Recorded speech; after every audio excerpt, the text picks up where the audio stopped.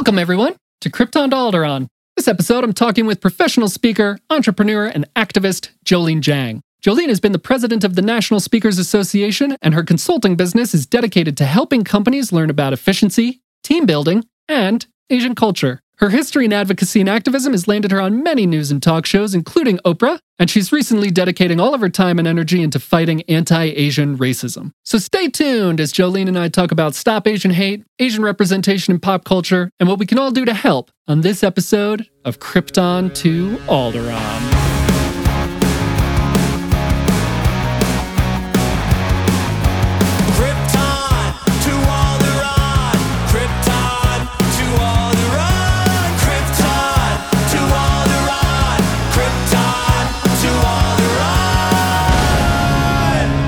Joey, how are you doing? Your first one-on-one podcast. What's going on? How are you? I'm pretty nervous. Yeah, I would say nervous is the most encompassing word here. And nervous is such a great feeling. And I wish I were more nervous more often. So what I need to do and learn from you is to push myself. Because when you're nervous, that means you're doing something out of your comfort zone. And that's what I preach, to be out of your comfort zone. And so I will take a nod from you and make sure that I do something to push myself next week. This week, actually. It's great to set goals. For the meantime, for the next however long we talk here, you can certainly live vicariously through me in terms of being nervous. You could take some of that burden would be great. That's a good intro. So Jolene, let me ask you, how are you doing in every sense of that question? Well, right now on the weekends, it is good because in order for me to survive, because there's so much pain out there and violence and silence, that the weekends I get outside. I have different walking partners and I went kayaking with goats yesterday and did a photo shoot on the beach. So these are some tactics where I can be out in nature to have some sanity, because it's pretty hardcore. I will have many interviews of Asian voices throughout the day, maybe sometimes even 4. And Asians are coming to me with their stories of what happened to them. And it's hard. I want to be there because I want to hear these stories and amplify them. But to hear so much harassment and people not showing they care and people being silent, it's tough. But at this moment, it's Father's Day. I'm going to see a friend and then I'm going to see my parents. So it's good on the weekend here. Well, that's great. We might have, spoiler alert, we might have gone a little bit into my surprise question for the end of this, but we'll circle back because we will have to talk more about kayaking with goats. Yeah, and there's pictures with kayaks with goats. So Jolene, right off the bat here as a good intro, can you define Stop Asian Hate, the cause, maybe like where it started, where it is now? I would say when it picked up momentum was Atlanta, where it actually made the news. Last year, 2020, there were some mentions, but barely. And with Atlanta, that got national news. And that's why I started to pick it up and get involved, because if people are going to pay attention, the time is now before something else happens. Where are we now? I don't think that people know about that Asians are being harassed and stabbed and killed. And for example, there's a stabbing at least every other day of an Asian person. A 94-year-old was the other day. An Asian on a bike who was stabbed by a white guy riding by with a knife. And so I absolutely do not believe that people understand what's happening out there. Even in our nice little beautiful white picketed fences in the suburbs, it's happening out here. Even if you don't hear about it and the news isn't reporting about it, you just have to know. For example, in where I live in the north end of Seattle, there's a little suburb, and where I grew up in Bothell, and there was a stabbing of a Vietnamese man. And I talked to the chief of police to ask him, hey, what's your thoughts on that? And he was really surprised. He was kind of shocked. I'm like, really? Because I see stabbings almost every other day. And they were so surprised because they don't get many reports. Well, Asians aren't telling them. So if Asians don't say anything, how do you know? And so I am trying to get the word out there. My whole cause is to raise awareness. And it's a difficult one because Asians are pretty silent for the most part. And then white people don't know and don't want to know. And so it's a tough thing, Joey. Yeah, and in my nerdy pop culture news wheelhouse, I've been seeing celebrities speak out about Stop Asian Hate. Actors like Simu Liu, Kelly Marie Tran, Daniel Day Kim, very importantly using their status to spotlight the cause. But often I think it's hard to relate to celebrities' experiences, right? Like we put them on these pedestals, they exist high up on Mount Olympus, So I think it's very important and maybe more relatable to hear the perspective from people with boots on the ground in the real world, in our real world. And you, obviously, Jolene, have your boots firmly planted on the ground in this cause. They are stuck and cemented.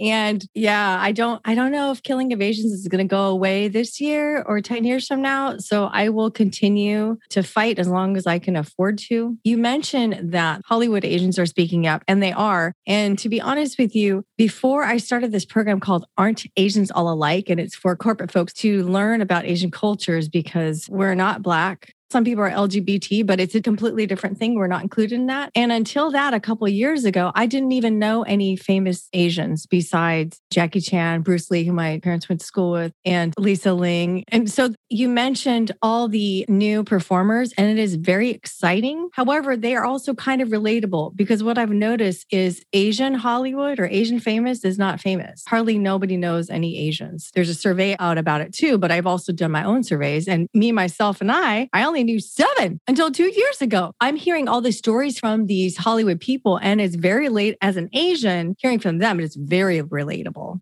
But because nobody cares, like it's not like I could just get an interview with Daniel Dae Kim or Kelly Tran, but I would have a much easier time to do that than some other person. So, I have a lot more access because people just don't care. And even when they're doing these, Time Magazine and Amazon and Netflix are doing these specials, you can see how many people have watched, and it's not very many. So I could have actually better access because it's Asian famous. It's not mainstream white famous. Well, that's certainly a new perspective on it. Like I said, we tend to put celebrities on these pedestals.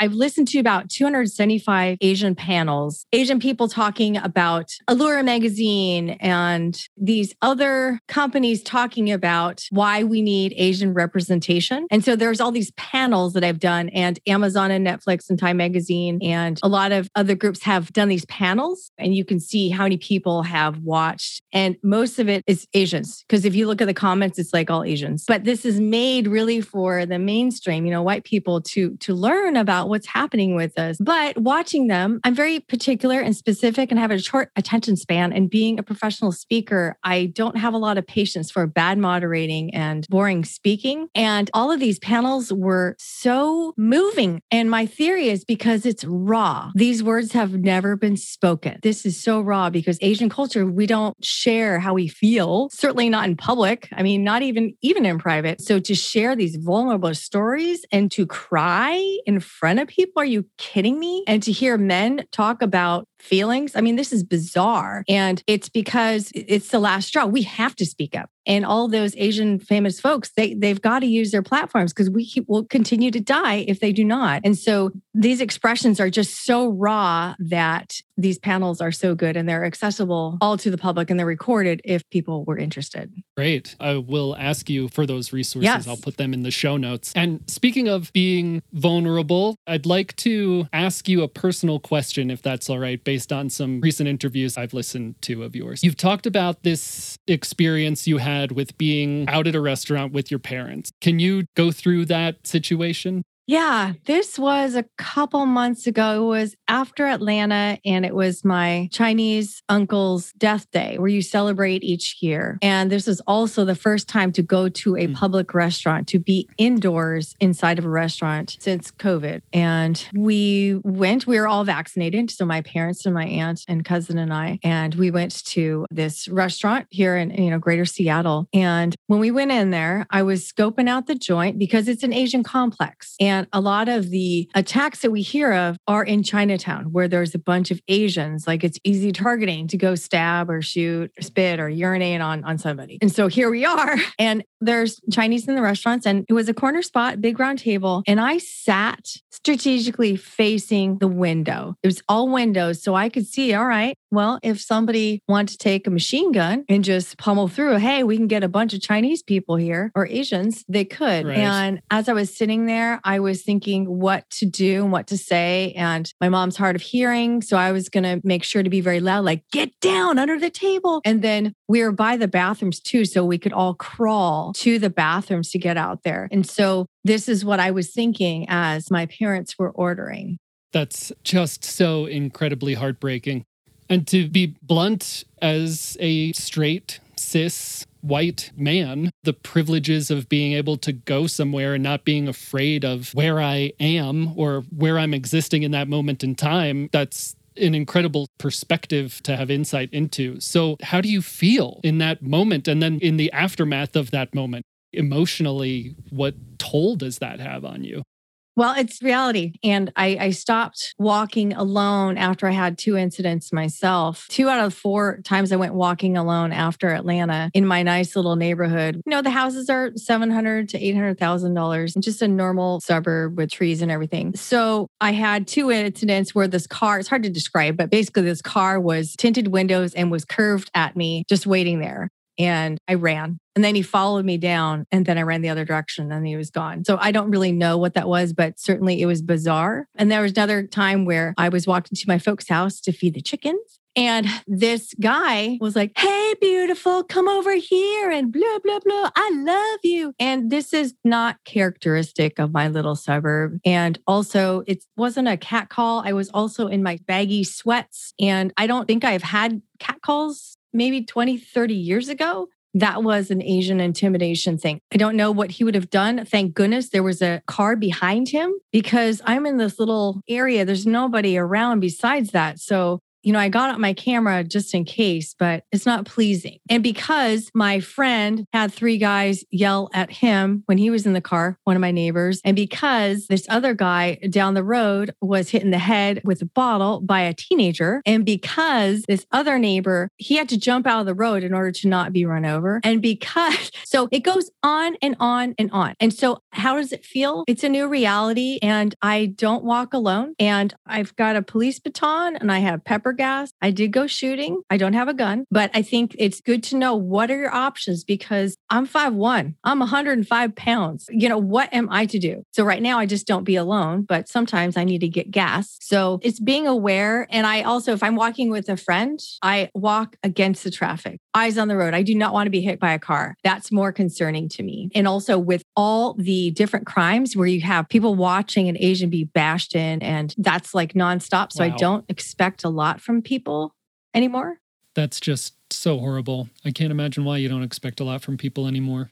So I'd like to switch gears and talk about representation in Hollywood. And on this podcast before, I've talked about Kelly Marie Tran and her role in Star Wars The Last Jedi. And something we've alluded to, the horrible bullying that we've been talking about is pretty prevalent, that eventually led to her leaving Twitter and other social media and her not having a role in the sequel to that movie. And unfortunately, that point in time was my introduction into the awareness of anti-Asian sentiment, anti-Asian racism. So I want to know your point of view, obviously, Jolene, your perspective growing up, your lived experiences, your adult life, and your family's experiences.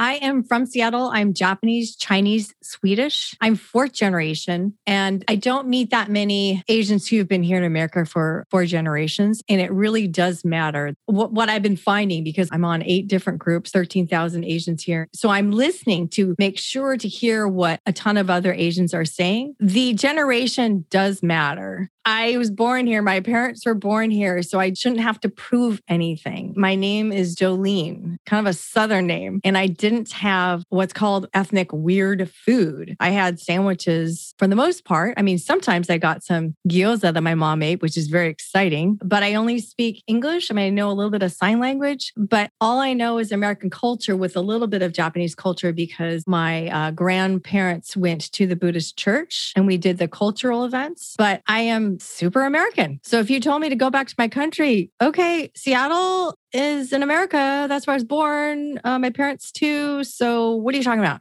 So Japanese, Chinese, Swedish. My dad is Chinese and Swedish, and his dad from China came over to Seattle and set up a pancake house. So this Chinese guy with a pancake house in White Bothell. So as far as my dad Yeah, as far as my dad knows, he was the only minority. Wow. He's like, no, there's a minority in Woodinville. This other neighbor. He's like, there was a black kid over there. So it was very white. And so my dad did get in a number of fights. He was sticking up for other people and himself. So I was taught to fight. So that's kind of different. I was taught to be respectful and to be obedient, but also do question authority. Right. And also, I didn't have to be the collective person. I got to be an individual, which is counter to Asian culture. Definitely Chinese is more the collective. We're all kind of one for this one cause. But as Americans, no, you're an individual. Get out there, and stand out, speak up. And so I did get that. Now with my mom, she was in Seattle. She's Japanese and she went to Garfield in Seattle. So that's Quincy Jones, Jimi Hendrix. And then they also knew Bruce Lee, who went to the University of Washington. Wow. Yeah. The Asian community is very tiny and the Japanese community very small. And because of the redlining, they were all relegated to a particular area. So they do know each other. And what I was going to mention about my dad is he grew up as the minority everywhere he went, and he's always been in white spaces. And so he's been in the Rotary for, I think, 30, 40 years with all the other white seniors now too. And so when you are in this white community the whole time, you assimilate, you're part of the group and you just do like the others do. The generation of my parents and many other Asian parents is not to speak up. Now, my dad had many fights when he was a kid, but now being in the white community so long, you just are part of the community. And to speak up now is not the time because you're already accepted. You've made it. And so when you speak up and say, hey, stop Asian hate, they're like, wait a minute, you're like one of us. You're not one of those. So many Asian parents are like, why are you saying anything? It'll go away, or it's always been hard. Let's just heads down, move on. You've made it. Don't other yourself. But the thing is, you can't escape your Asian skin. It's so funny it's not funny, but with so many Asians, they're trying so hard to be quiet about it. But it's like, no, we know you're Asian. You're still Asian. So it's a tough one. Right. That leads into something that I want to get into here. As a quick aside, I just want to say, if you're listening to this and you're curious about redlining, Jolene mentioned redlining, go look it up. If you live in a metropolitan area anywhere in this country, there is redlining. Check it out. Do some research. It's a very important thing. Getting into the idea of Asians being silent and the he's made it sentiment, there's been articles lately about the recent use of the black scent by Asian actors, and now the dropping of that accent in terms of it being something that they feel that they have to do to fit in. So you've mentioned being fourth generation Asian American, and I'm curious if there's sentiments consciously or subconsciously for you specifically that you felt you've had to do to fit in, and also, again, the question of the previous generations, what they felt they've had to do to change to fit in. Well, that question, I have better answers for other people. I have always been very confident. I grew up in a white community. I think in my elementary school, maybe there were 5 Asian kids, maybe more. I didn't really pay attention. I was a good athlete and I was fun. I was kind of smart and I had an American name. So I didn't get the teasing that I want to say 95% of Asians get who are in a white community. I didn't get that. I'm finding that is absolutely rare. But also, if I had any problems, my dad would have probably said, oh yeah, well, I'm going to show you how to make a fist there, daughter. And he would probably train me how to fight or call them out. And so I don't know if I was just lucky or I had some other tools or what, but I would say from interviewing a lot of teenagers, I think I've interviewed 16 teenagers so far, 14 to 17-year-old young Asian girls. And this is in 30% Asian schools. And to hear about how being teased and bullied has impacted their lives. And it is devastating. And listening to all these Asian panels of when they were teased and the slanty eyes and all the phrases and, oh, did your mom make dog today? It is so universal and how that impacts people. And so I feel like I want to speak up louder because other Asians are triggered by this. I don't have that trauma. So it is easier for me to speak out. So I don't blame Asians for not speaking. I want them to be a little bit uncomfortable because, hey man, if you think everything is cool, that's not good.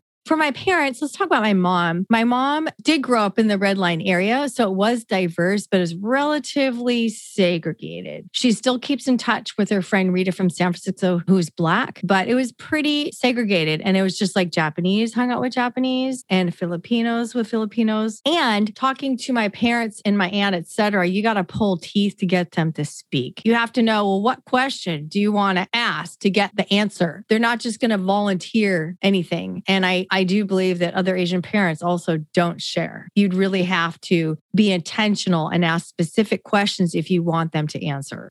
Right. Seems like everything's adding up here. We talked about celebrities speaking out, but they're trained to be outgoing, right? Whether or not they grew up in this culture of their parents not talking about stuff. They're trained to be outgoing and turn it on more or less. And you're talking about growing up the way you grew up and you being confident and your dad teaching you to fight, which is starting to make a lot of sense as to why you're fighting this fight, which is interesting again from my point of view. Like I said, Kelly Marie Tran was unfortunately my introduction into awareness of this stuff. And I'm not diminishing her journey at all. She was attacked and bullied and she left social media and she's speaking out against Stop Asian Hate. But you seem to have there's an interesting juxtaposition there where you seem to have done the opposite things. She left and you firmly planted yourself and you were like, my dad taught me how to make a fist and I'm going to fight.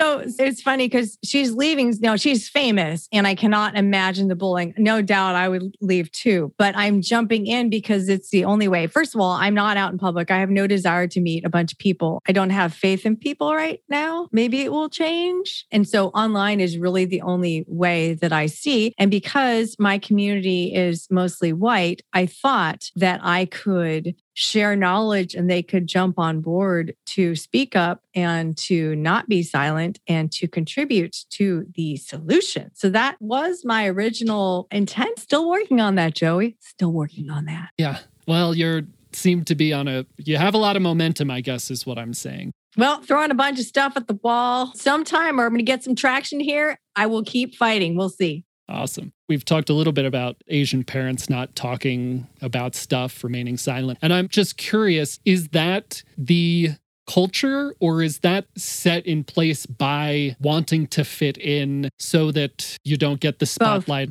Both? Yeah.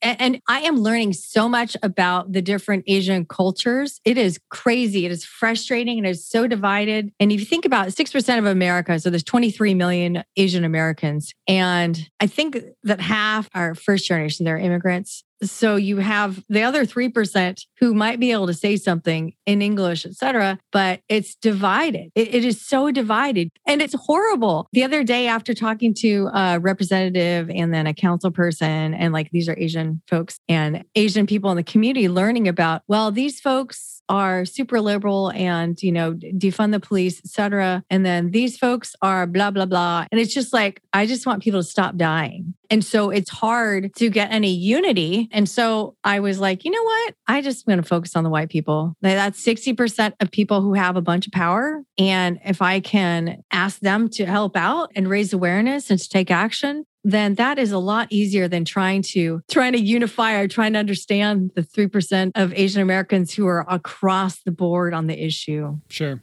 And that's something I think we're going to get into pretty heavy here at the end of the show. But as a cue up for that, white people, we need to do more. That's the whole point of this. There's going to be resources. We'll have all kinds of resources, and we're going to talk about those resources at the end. You said you're talking to council people and other representatives. So what is that about? Are you working with them to set policy? Joey, that is a great question. I have gone through so many strategies to try and raise awareness. And because my network is not responding for the most part, I need to go up higher. Who are the influencers? Who are people who make policies? How can we make a bigger difference? Right now, I'm currently thinking if we, like my Asian Allies group and my Empowered Asians group, if we can dominate a tiny group, let's say like a small town or the book club or one particular school, if we can just get in there with 10 people to share what's happening, raise awareness, then they can help spread the word. And I'm working with cities right now now.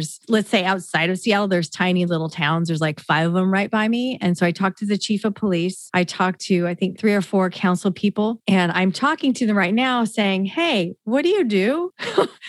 This is what I'm trying to do. And how does that work? I'm also talking to one of my friends, James Hunt, who counsels mayors and council members. So learning from him, how do we do this? If the authorities say, stop Asian hate, we need to stop this, it is a problem. The police department, the city, if it comes from there, then it's, it is a problem. Okay. So I'll stop denying it and maybe I'll listen in. I mean, that's the idea. And so I am trying to get authorities to acknowledge and then move from there. And New York is where a lot of action is, a lot of violence, but also a lot of activists. And I'm learning from them and doing interviews. Okay, what kind of legislative initiatives are happening over there? What do we need? How do we do that? How do you get prepared for that? And then I want to introduce them to the people over here and around so we can share all the different ideas. I'm trying to go to authorities and kind of move up the chain so then my time could be better spent.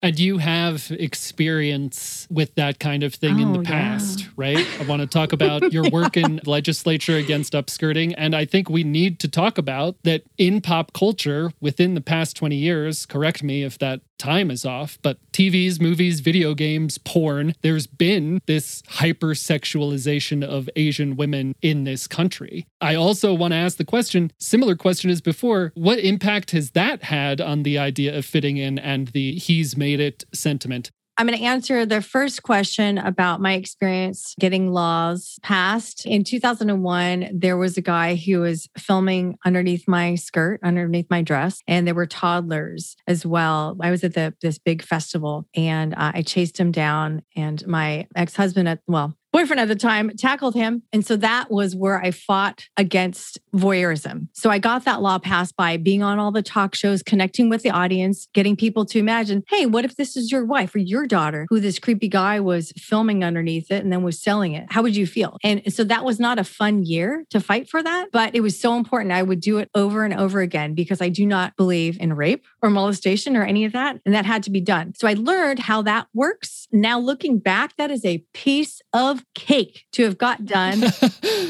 Wow. Yeah, piece of cake compared to getting my white network, who are friends of mine, to even acknowledge, to do anything, to look at an article, to share an article, getting that legislation and national, by the way. There's a federal law against upskirting and also all 50 states have one. Piece of cake. So this is a much bigger pie and people cannot relate to it at all because if you are white, you are not the target. You just don't know until you are in a position to feel discriminated against. The second part is the fetishization of Asians. Like many Asians, we are reflecting upon our Asianness now. When I did this interview the other day with a Cambodian American, she is a model and she had a low-cut shirt and these big fake eyelashes and very over-the-top glamour, trying very hard. And I interviewed her and I had this judgment of oh gosh, I hope she's smart. My judgment of her is just like I grew up in this white community. And so I'm looking, this girl looks a little bit aggressive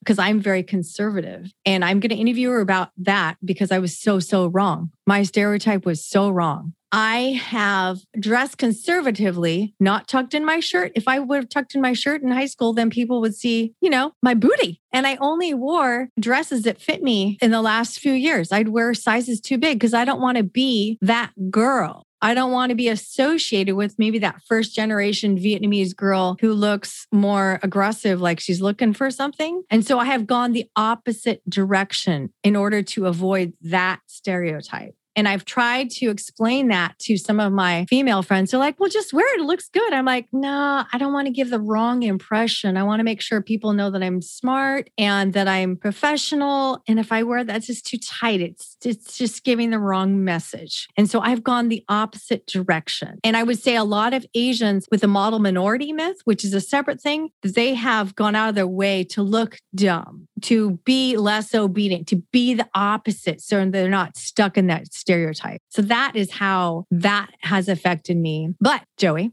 I did do a photo shoot yesterday with a dress. So nice. There you go. That's great. Do you look back at that? Again, the emotional impact of feeling like you couldn't wear what you want to wear, or you couldn't be who you wanted to be, or look how you wanted to look. How does that make you feel looking back? I didn't know. Yeah. I didn't know. My parents didn't say, hey, wear frumpy clothing to cover up your body. They didn't say that. It's just sort of ingrained. Well, with MTV, it's a lack of representation. When you see in Hollywood, so there's Jackie Chan and Lisa Ling, and then MTV videos. Have I ever seen an Asian woman on TV outside of news reporters? No, only on MTV with these kind of, can I say skanky dresses and tight things and just very sexual. So that is my only representation I have seen. And so I didn't know why I needed to wear such conservative clothing. I just knew that I just didn't want to be categorized. So I would avoid it. And lack of representation is the main theme here, right? It's been the status quo for so long. And specifically, Hollywood has transitioned from making white people look Asian with yellowface to just casting white people in Asian roles with whitewashing. That's the transition. Recently, again, in my nerdy pop culture wheelhouse, we have the Ancient One, historically a Tibetan character in Doctor Strange, played by Tilda Swinton. Scarlett Johansson playing the lead in the film adaptation of Ghost in the Shell, based on a Japanese manga. There's so many examples, historically and recently. The importance of representation as a whole, half of it is seeing Asian faces on the screen, and the other half being that those characters existing in realistic situations, validating the experiences of the people watching. And we've talked about this a little bit, but I'd like to know if you can point out when the first time you felt represented in TV or media or whatever. When I was a kid, the first Asian I saw on TV was Lori Matsukawa, and she's a TV news anchor, and she was in it for, I think, 35 years. And she was a big deal. I was so excited to meet her when I was 5, and I would see her each year at Boondori, like the Karate Kid. There's that Japanese dancing, street dancing. And it was when I was 26 where she interviewed me. 21 years later. And so she was somebody that I looked to like, this is a Japanese American leader out there. So that was the only person. And then it was Moana. Oh, wow. I went to a movie with my parents to see Moana a few years back. And I'm like, I'm not 14, but I could so relate. And she was just a go-getter and like, I'm going to do this. And just all that energy. And I just so connected with her. And I'd never been able to connect with an Asian character before because there weren't any. To be honest, Joey, I should probably see that again, get some little empowerment going, inspire myself. Yeah, by all means, watch that again. This fantastic movie obviously means a lot to you, but it blows my mind that that's like a couple years ago. Yeah. So it's like that long, don't mean to say this the wrong way, but like that long in your life without having that representation on screen. Yeah. That's insane to me. It's sad. I've listened to a lot of Asian panels with Hollywood people. And for women, their roles are the nanny, if it's Filipino, maybe a nanny, or just a side character, maybe a little quirky, or a prostitute, or somebody who gets killed off. And it's representation matters. Let me just say that it really matters. And I do have a positive story. I interviewed this guy the other day. He's doing a one-man show about Genghis Khan. He is younger. He's 35. And he said he saw Dean Cain, who's mixed like him, and he's powerful. And also Bruce Lee. And he saw some other actors that I actually haven't heard of, but I'm going to look up, where he was like, I can do this. And then was it Aquaman? What's that big dude who's half? Jason Momoa.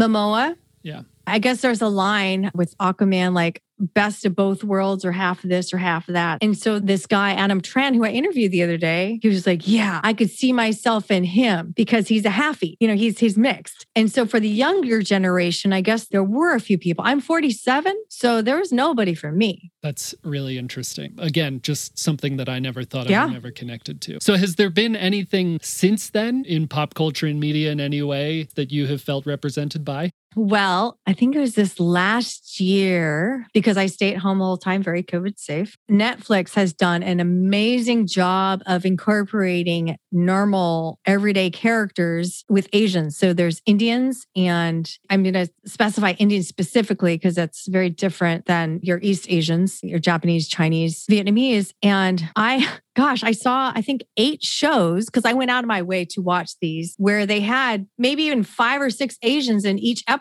I'm like, oh my gosh, this is not even Crazy Rich Asians. These are normal shows that are for white people that have a diverse cast. And a couple of them had Asian male leads where they were the popular kid. We don't see that in the mainstream movies. One was George and Ginny. There was this moment where the half Asian, I think he was Taiwanese and white, and the girl is black and white. And they both had this moment where like, you're not Asian enough. Well, you're not black enough. And for a TV show or movie to recognize that, I just like flipped over saying, okay, things are changing right now. This is a big deal. I've never heard of that, nor have I heard of a half Asian person on TV. And there was a number of them. So it is exciting. And I also watched some of the Netflix People Asians talking about how hard they're pushing to put Asians as normal roles instead of a caricature. And it is happening, but I see what a slog it is. But I'm seeing it now because I'm also looking. Right.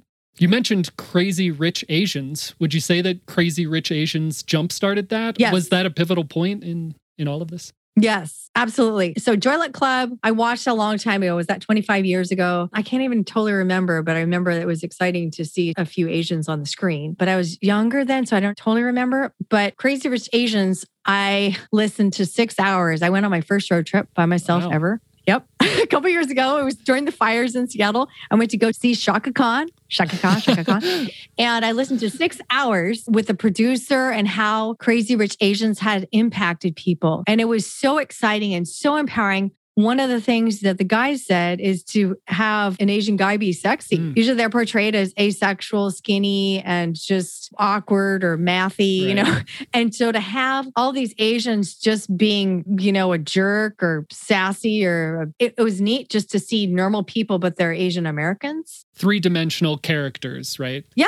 And you have your stupid, you have your smart, you have your sweet. You know, they're people. Asians are people. Human beings, yeah. Again, that representation in terms of seeing someone on the screen that's validating your lived experiences. That's what representation is all about. Yeah. And the thing is, I know that there's a lot of maybe controversy of like, oh, well, there weren't enough Singaporeans in the movie or this and that. And hey, this is a start. There's no complaints from over here. It's like, get the first movie in 25 years and then the next one, then the next one, the next one. And also, hear your voice. Don't complain. Step it up. Yeah. So would you say that there's a trajectory of progress with representation in Hollywood? So here's my lens. I'm on day 92 of my fight here, a full time. Let's see if we can get Asians less stabbed. Wow. Yep. So in Hollywood, is there a trajectory of progress? Yes. And a lot more awareness. When you hear from Asians, you can see this. And I get my power and inspiration by other Asians. Now, when I go back to my normal community, which is all white, oh, stop Asian hate. What's that? Oh, you mean that Atlanta thing? Isn't that over? And that's very far away. So for example, when I talk to an Asian activist, they may feel like, okay, we're making some progress and they have a total Asian community. And I'm like, oh, okay, well, however, in the white community and the neighbors and everything I'm talking to, no clue. Oh, I didn't know it was a problem. I would say something if I knew. So it depends who you talk to. So I get my inspiration from the Asians and the ones on LinkedIn, the professional Asians who are really out there and the Hollywood ones. But reality is the rest of mainstream don't know. With that being said, the main goal here is to amplify Asian voices, share them with the white community, and get the white community to share them as well. So what advice would you give? Essentially, what can and should white people be doing?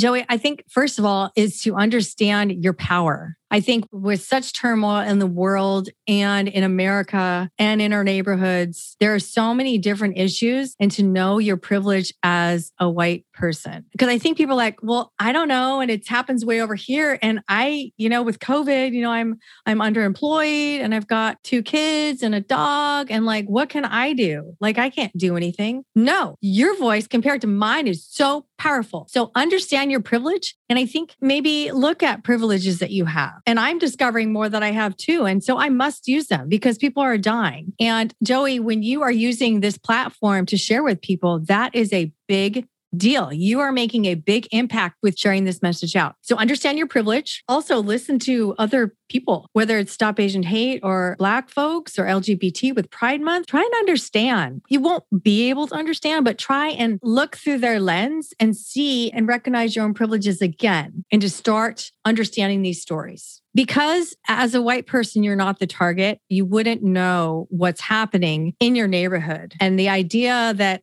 I have lived here for 40 years and I've never heard of anybody yelling at anybody or even being bad. There's some robberies, but I don't think it's here. No, you're wrong.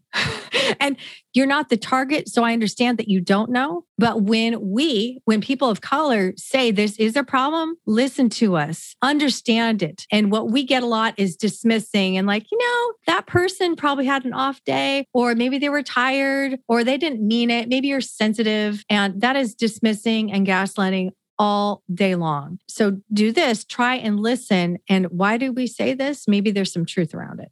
Yeah. So the power of perspective, understanding the other person's perspective, and validation, not just writing that stuff off. That can't be true or you're overreacting. Oh my gosh. Validation. Let me speak to that. Sure. I joined 4 or 5 social justice groups in my neighborhood, which is mind-blowing. I'm so thrilled about it. And there was this post in the local community on a Facebook group. And I posted in there saying, Stop Asian Hate is a thing and it is our neighborhood. And I made a video and there's like 5 different incidents and I was ignored. There's 380 people. And I'm like, they are not believing me. They are not believing me. What? Because they don't want to. And with this group, one of the groups is a white group and they're here to amplify Asian voices. I'm like, hey, ladies, white ladies, can you go throw some wokeness into this group? Because the other white lady moms in there can connect with them. And so being able to say, yeah, as a white mom in this neighborhood, I do love the neighborhood. And I thought it was all sparkly and lovely. However, when I learned that blah, blah, blah, and as a white woman, we need to believe it. And just framing that so the white woke person can connect with the audience as a white mom and then bring them in. So that has been so helpful. And also I asked them to validate me and my comments. So validation is a big deal. So what that looks like, Joey, is if there is a hashtag Stop Asian Hate and there's an article about something, you could say,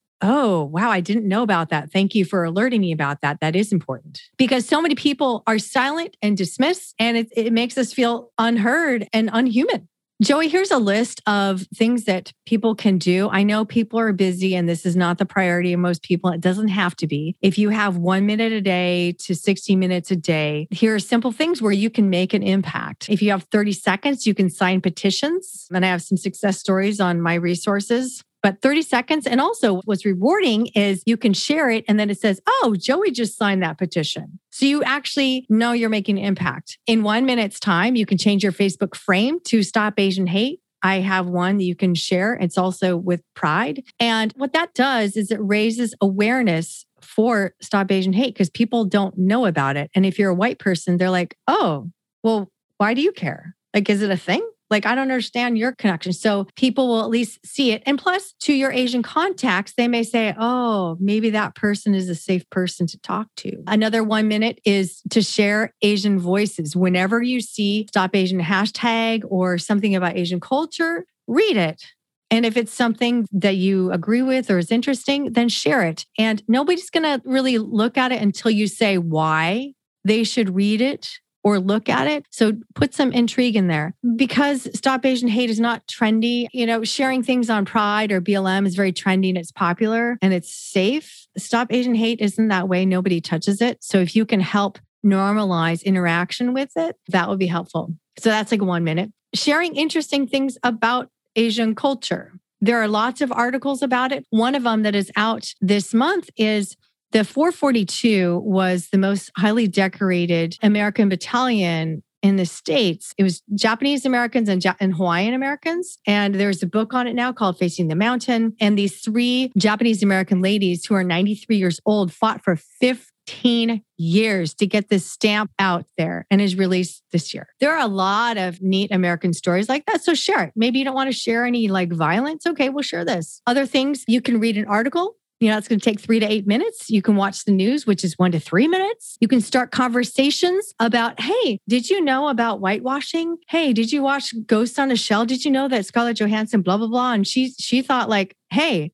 I should be able to do whatever I want. No matter what your interest is, there is an Asian story in there that you could share. So it's not like you're sharing random things. This is what you're into. You can make it relevant, just how you are doing, Joey. And there are a number of Asian American podcasts and talking about this. So that's 30 minutes. There's Asian panels to watch. You can get bystander training. And if you're thinking about, well, how do I get this time? Well, listen in double speed. If you were getting dressed in the morning, I usually wear pajamas, so that's not really my thing, but it's COVID time. Yeah. But you're doing laundry, you're walking somewhere, you could be piping things in your ears. And so there is time. So it's just a matter of, do you want to be part of the solution? And being part of the solution needs to mean taking action, talking about it. And it is a fascinating topic that is highly complex.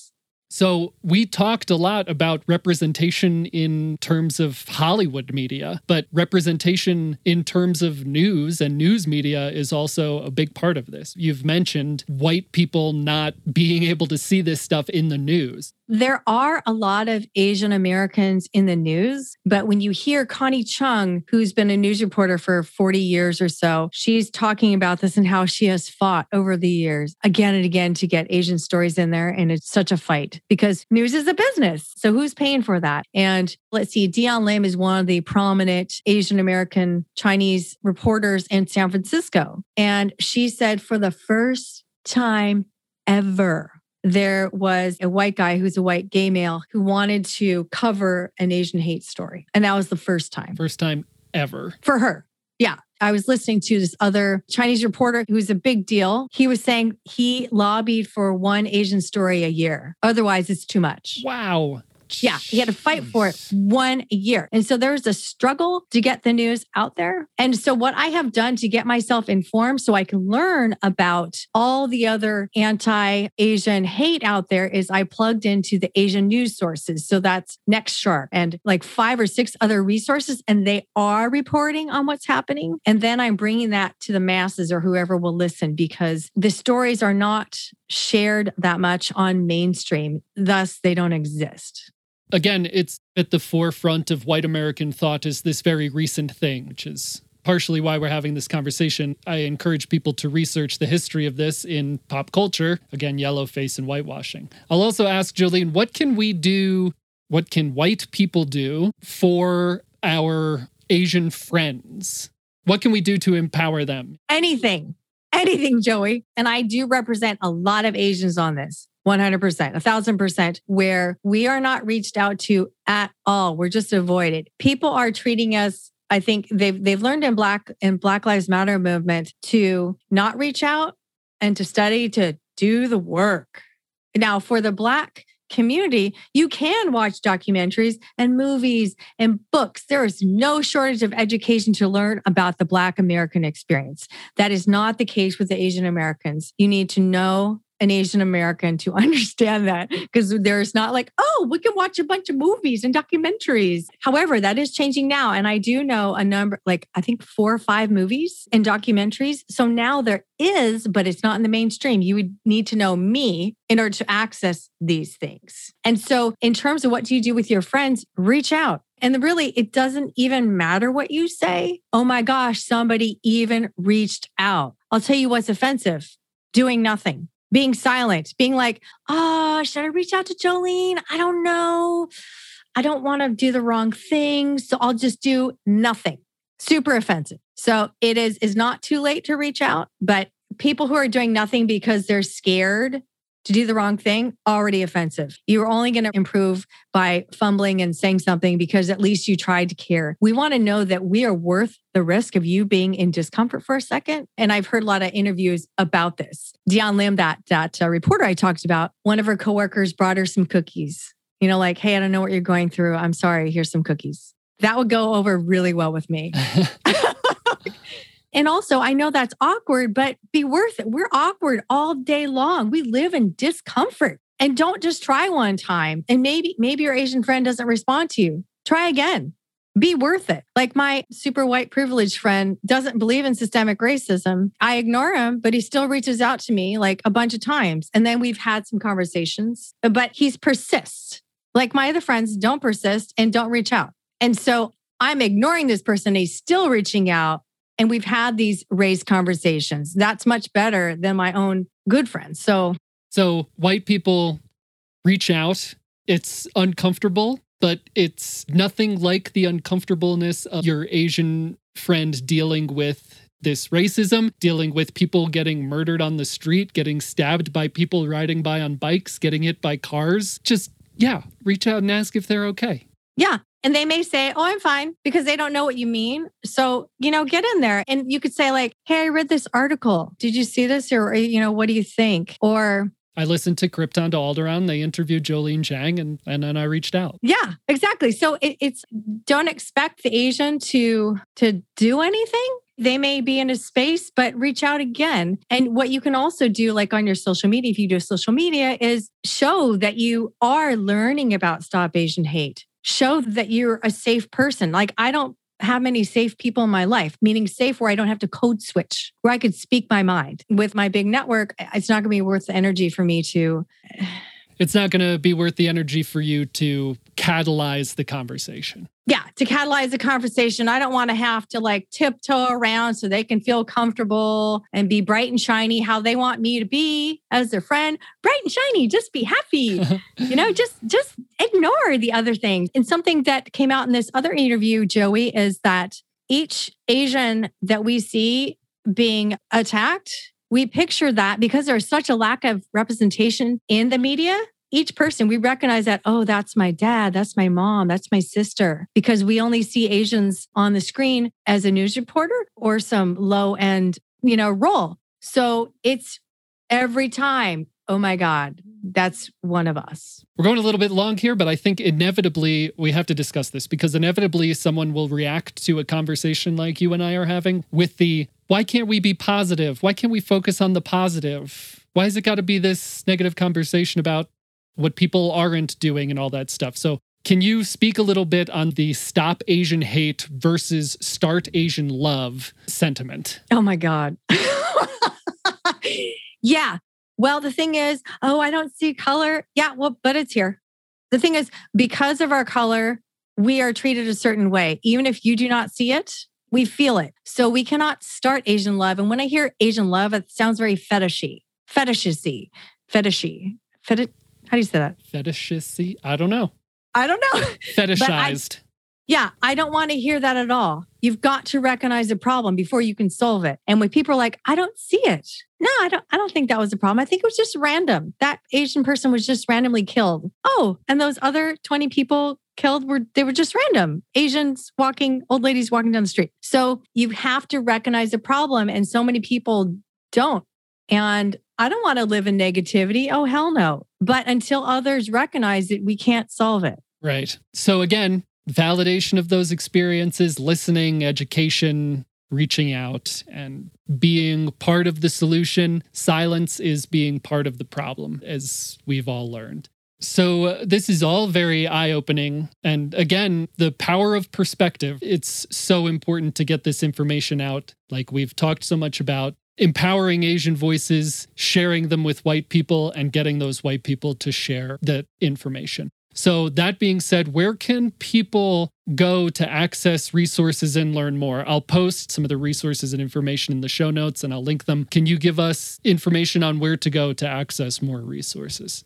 Yes, Jolene Zhang, Jolene like the song, Jolene, Zhang, Jang.com. I have a ton of resources there. YouTube, I've done 70 or 80 interviews in the last 90 days of Asian voices, and they're very interesting. I'm not just saying that. Then on my Facebook page as well, and you can join Asian Allies. This is a group, so we learn about what we can do and what's happening and what other people are doing and how to be part of the solution. Also, Empowered Asians. And I just set up a Patreon too, so maybe I could be able to feed myself while I volunteer full time. So that would be great. So Jolene Zhang. Sure. And so that's another good point. You're doing this full time. You have stopped working. You're 92? Yes. 92 days into working on this full time free volunteering. All right. One last thing, Jolene, and I do this in our main episodes. It's a fun thing. I'm going to ask you a surprise question. You kind of answered it up front, though. I wanted to ask, what do you do to recharge? Good question. And You go kayaking with goats. Yeah, kayaking with goats. Yeah, that was fun. I realized that I am out of shape. Carrying that kayak was really heavy. So I need to get more in shape. It's soccer. So I play soccer with guys. And so that has been really helpful to do that during lunchtime. And nature is on the weekends. I would have not survived without 4 of my walking partners because I don't walk alone. And I'm used to doing 5 miles a day for the last 10 years. And I'm rather athletic. And with all this negative energy and people feeling isolated, et cetera. Yeah, getting out into nature and being with people where I don't have to code switch. I can speak my mind and they're going to listen to me. And also I can take in nature and free my mind, because that means I'm away from my computer.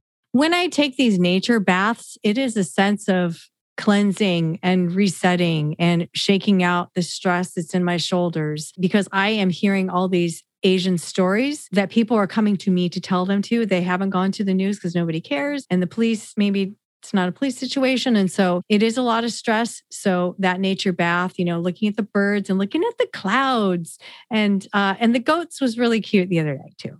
Yeah. I can't imagine kayaking with goats. But you don't have to. I've got videos. I'd love to see the pictures and videos. That sounds really fun. Well, Jolene, thank you so much for coming on to Krypton to Alderaan and talking about Stop Asian Hate and Asian representation. This has been a really great, eye-opening conversation. I know I'm taking a lot away from it. I hope the listeners are as well. And thank you for fighting this fight, for having your boots firmly cemented on the ground, and for providing resources and inspiring others to plant their boots and fight the fight. And people can find you, Facebook, YouTube, Instagram, all at Jolene Jiang. Yep, that's right. JoleneJiang.com. Go to her Patreon, donate to her Patreon. We all need to be part of this movement. We all need to spread the voices, share this information. Go to her website, go to her Patreon. Let's make some positive change. All right, well, thanks again. And that's the end of the show. Smash cut.